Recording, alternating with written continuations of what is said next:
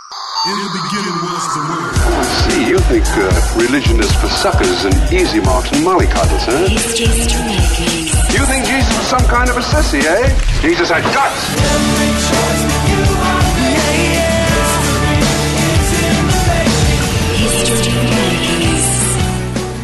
Hi, and welcome to History Makers. I'm Matt Prater. Today we've got an amazing story of grace and forgiveness. We're talking to pastor, politician and musician Chris Foley. My co-host today is Karen Hunt. How are you, Chris? How are you? Chris, I must say, I remember listening to your music many years ago, so it's nice to meet you by telephone. Well, that ages both of us. You're right, it does. Now, for those who don't know Chris, he is a politician in Queensland, in Maryborough, one of the most popular politicians in Queensland's history. I think Joh Bjelke-Petersen got a higher percentage rate, but I think Chris is in there, coming in very close. Yep. Also, he's an independent. He's a pastor of a church called Grace Community Church, which is in the Wesleyan Methodist denomination. And we met a few years ago when we went to see Pastor Wayne Cordeiro in Hawaii. That's right. That was a great trip, wasn't it, eh? Oh, look. Sometimes you get Buck Alden, sometimes you get Hawaii. And the reason we went over there is because Chris, loves the whole New Hope style of doing church, which is very outreach focused, which is what you do with your church. And I remember, Chris, you just got a big tattoo of Australia on your chest. You remember that? I do, yeah. And a few other facts about Chris. He rides a Harley-Davidson, and you've got a black belt in, is it ninjutsu? No, jiu-jitsu. Jiu-jitsu, I knew I'd get that wrong. Close. So you're really a jack of all trades. Let's find out a little bit about your music career, seeing as Karen's mentioned that too. So you're really one of the fathers of Christian music. You know, when Steve Grace first started, and, there was Larry Norman and Randy Stonehill, all those guys back in the days. You really got into it around the same time as family. Well, they were great days, and I do fondly remember them, even though they were much longer ago than I care to admit. But yeah, I mean, Steve. I remember Steve. I did a gig at the Hamburger Hut at Wollongong, and Steve Grace was this, young guy. I think I was probably about 18 or 19, and I think he was about 4 years younger or something. But yeah, Steve and I have been, great mates ever since then. But back in those days, I was probably, don't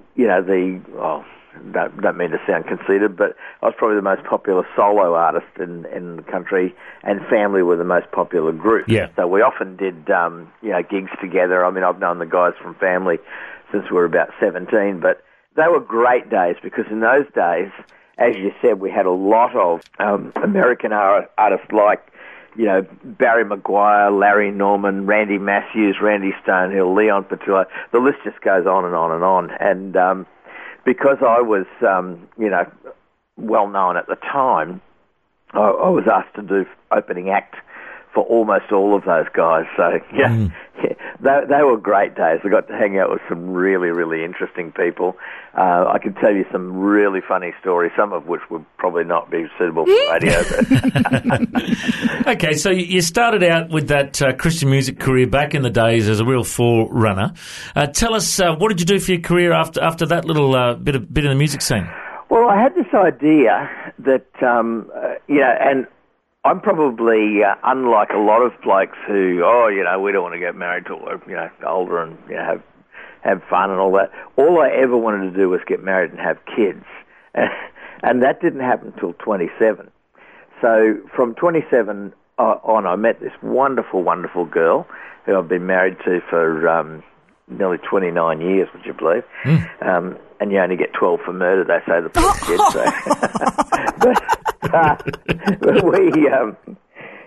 so I got married, and I said to myself, it'd be great to have a year off touring, because I'd toured for probably about 11 years, non-stop, all over Australia, New Guinea, New Zealand, just constantly on the road. And as fun as that is, it is tiring. Absolutely. And I literally, to this day, maybe it's a feature of going to Parliament all the time, but I still just about live out of a suitcase next to my bed. Mm-hmm. And I would, it was just pack and unpack all the time. So I wanted a year off. So I had a year off. We moved to Queensland, and then probably after 12 months, I just thought, I think I'll set up a studio. So then I set up a studio, and basically I never went back on the road after that. So I was having too much fun. And then did you work at quantities of children, Did you work as an accountant for a while? Yeah, well, after that, of course, what happened is that I set up the studio. That was all going very, very well, but it didn't pay anything.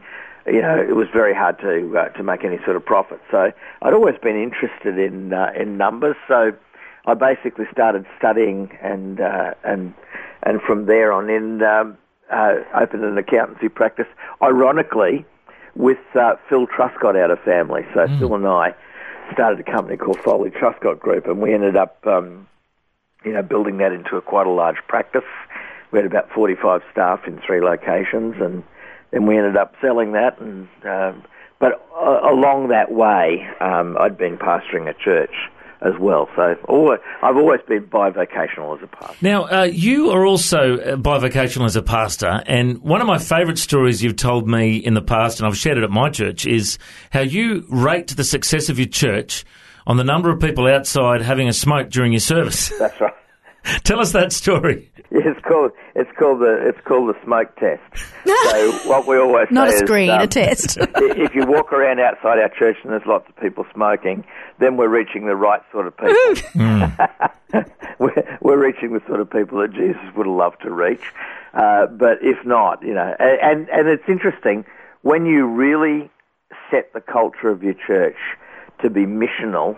And I always say to my people, and we've been going bivocationally. We've been going almost 12 years now, and it's just, I'm just so blessed to pastor this ragtag bag of people. You come in on a Sunday night to Grace, and there's probably a dog in the front row, and but we have seen so many people from Maryborough who've never had a living thing to do with church.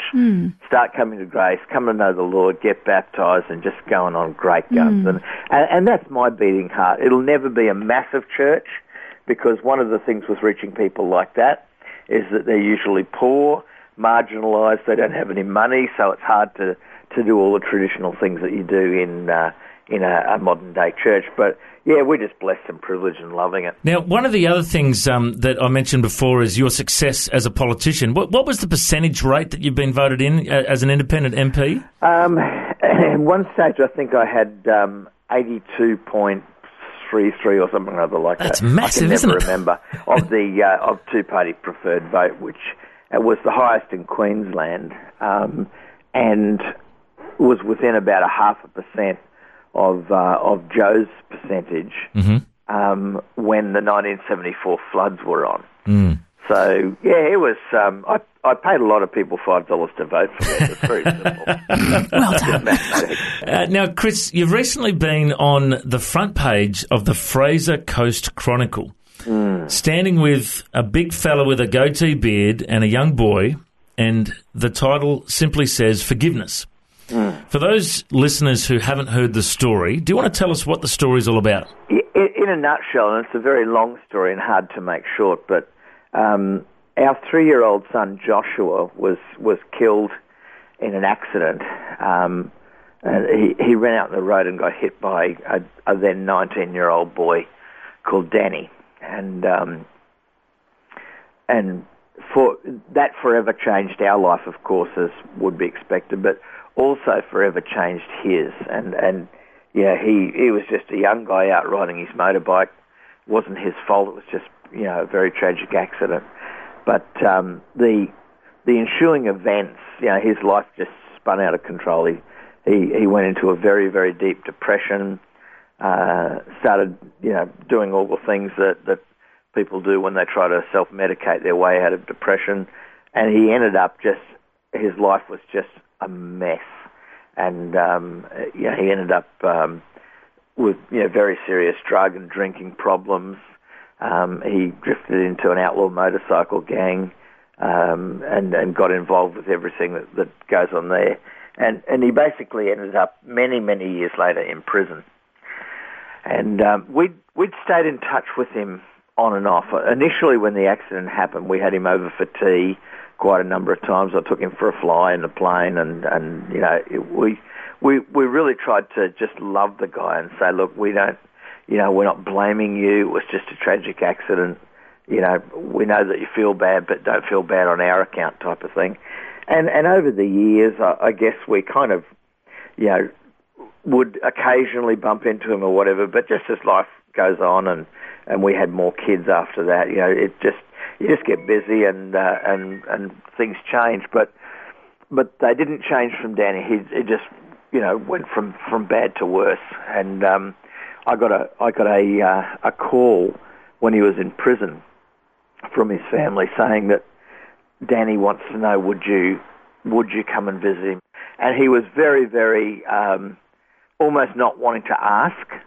And I just said, look, absolutely. So I went out and visited him, and yeah, we had about 20 minutes together, and he was telling me that, you know, now he's got his own son, you know, who's a dear little boy, and he was the little guy that was featured on the page of the article. And he can fully understand then how we must feel, because he was separated, you know, from his boy in prison. He understood just an inkling of what it must feel like for us. The loss. For all those years to be separated from our son. And so, look, we had a fantastic time together, and I just challenged him and said, Danny, you know, it's time for you to have a complete change of life. You know, you need to meet Jesus. You need to have your life totally turned upside down, and you've got a chance now while you're in prison to you know, to basically completely change the way you've been going. And you know, I sort of said, you know, I would see a time when your son would go on and become a great Christian guy. I said, you know, my dream for you is that you will meet Jesus, and one day people will say, oh, my granddad, he was such a godly man. I said, Danny, that's you. So and he was crying his eyes out, and I had a few tears as well. I ended up praying for him. I didn't feel at that moment in time that it was appropriate. You know, I wanted him to kind of digest that sort of picture and vision and what I'd said, and I'd purposed to go back and visit him the next time, because I thought, well, I'll let him you know, get through that, and then and maybe next time I visit we could talk to him about how you become a Christian. So in the meantime, I got a call a week later from the chaplain out at the prison. Said, I think you should be the first to know that Danny has given his life to Jesus. Wow. So yeah, he was, you know, and he's in the Bible study, and he's been coming regularly to church since he's been out. But the great night was the first night that he came to grace, and then everyone just loved him and hugged him and accepted him, and yeah, so he and his partner and the little boy have been coming regularly. And what had happened, the story itself, there's almost an amazing story about the story. Just at the end of the year in Parliament, I took a very, very strong stand against the Civil Unions Bill. Mm-hmm. You know, not because I have any, you know, I actually became an official gay hate icon after that. So there was a web page set up and all sorts of stuff. And but you know, all I said is that, you know, in a democracy, I respect people's rights to live whichever way they want. But my feeling is that children are best served when they're raised by a mum and a dad. And you know, the more we've moved away from that traditional family unit, the more chaotic our society has become. How true is that? Yeah. In the end, though, what happened is that drew the wrath of the gay community, as would be imagined. And my local deputy editor of our local newspaper, the guy who wrote the article, ended up really getting stuck into me about it, and said, you know, how can an intelligent man like you see that this isn't, you know, it's about equality, etc., etc. So we had this massive debate one Sunday afternoon, and he was really challenging me, and we ended up doing a Q&A style question thing in the paper over it. But the Monday morning, I always ring my journalist and thank him for a story, whether it's a good or a bad story. So I called him on Monday morning, and he was, pretty straight, almost a bit grumpy with me during the initial interview. But then on the Monday morning, I rang him. He was really happy. How are you, Chris? Good, mate. How was church last night? I said, it was probably the greatest night in my life as a pastor. And he said, wow, why? And then I said, because a guy called Danny came to church. Wow. And I said, and I don't want to bore you with the details. This is just, here's a snapshot. I had a 3-year-old son who was killed in an accident.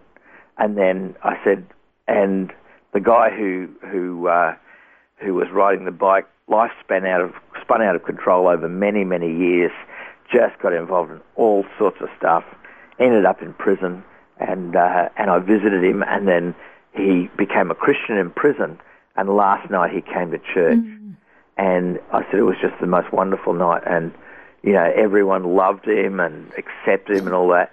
And the journalist went very quiet on the other end of the phone. And I was thinking, he's probably thinking, here we go, religious rubbish and claptrap, blah, blah, blah. And he actually told me a couple of days later that he was in tears while I was telling him the story. Oh, powerful. And you know how sometimes you think, I should have said this? I actually said exactly what I should have said. At the end of telling him about that, I said, Matt, that's what I was trying to tell you yesterday about the Christianity that I believe in. Because he was saying, well, how can you be a Christian and be judgmental, et cetera, et cetera. And I said, I don't know any Christians that hate gays. It's not a hate thing at all. I said, in fact, most Christians I know are very, very compassionate and loving and kind.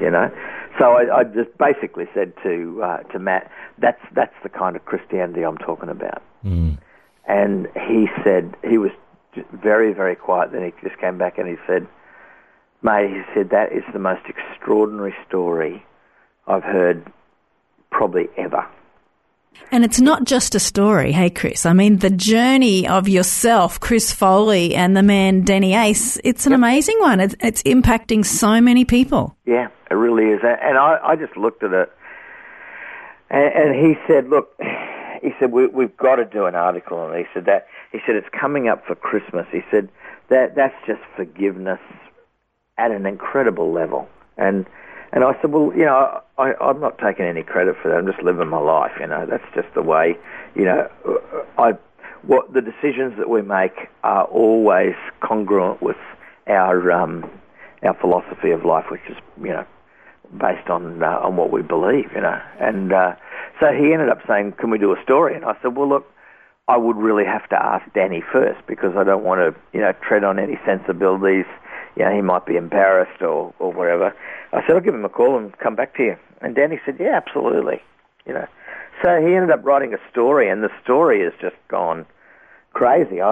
Another member of Parliament rang me from the Sunshine Coast and said, oh, mate, he said, I never knew. He said, I'm so sorry to hear about your son. He said, I just never knew. He said, but that story, he said, I was just cried like a baby, And well, I read the story, Chris. So I had someone from another radio station email it to me, and I ended up preaching about it on Christmas Day in my Christmas sermon. Oh, really? Yeah, and I had people say to me that was the best Christmas message they've ever heard because, Christmas is about the forgiveness and the grace of God and absolutely Jesus coming to the earth. And, so to finally hear from you and hear your story. Yeah. Well, and I didn't realise. I just thought it was a story just in the local paper.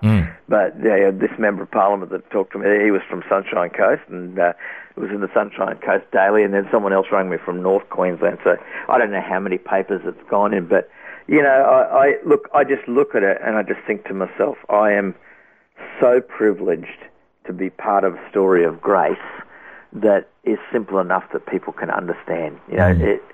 The grace of God just basically, it says it all. It's all about grace. Thank you so much for your time, Chris. We've got to go, but we really appreciate it, and we're praying for continued wisdom for you, and we love to pray for our politicians. Thank you so much, Chris. God bless. Yeah, Cheers, God mate. bless you and all of your family. Bye-bye. Okay, bye. Thanks so much for joining us on History Makers today.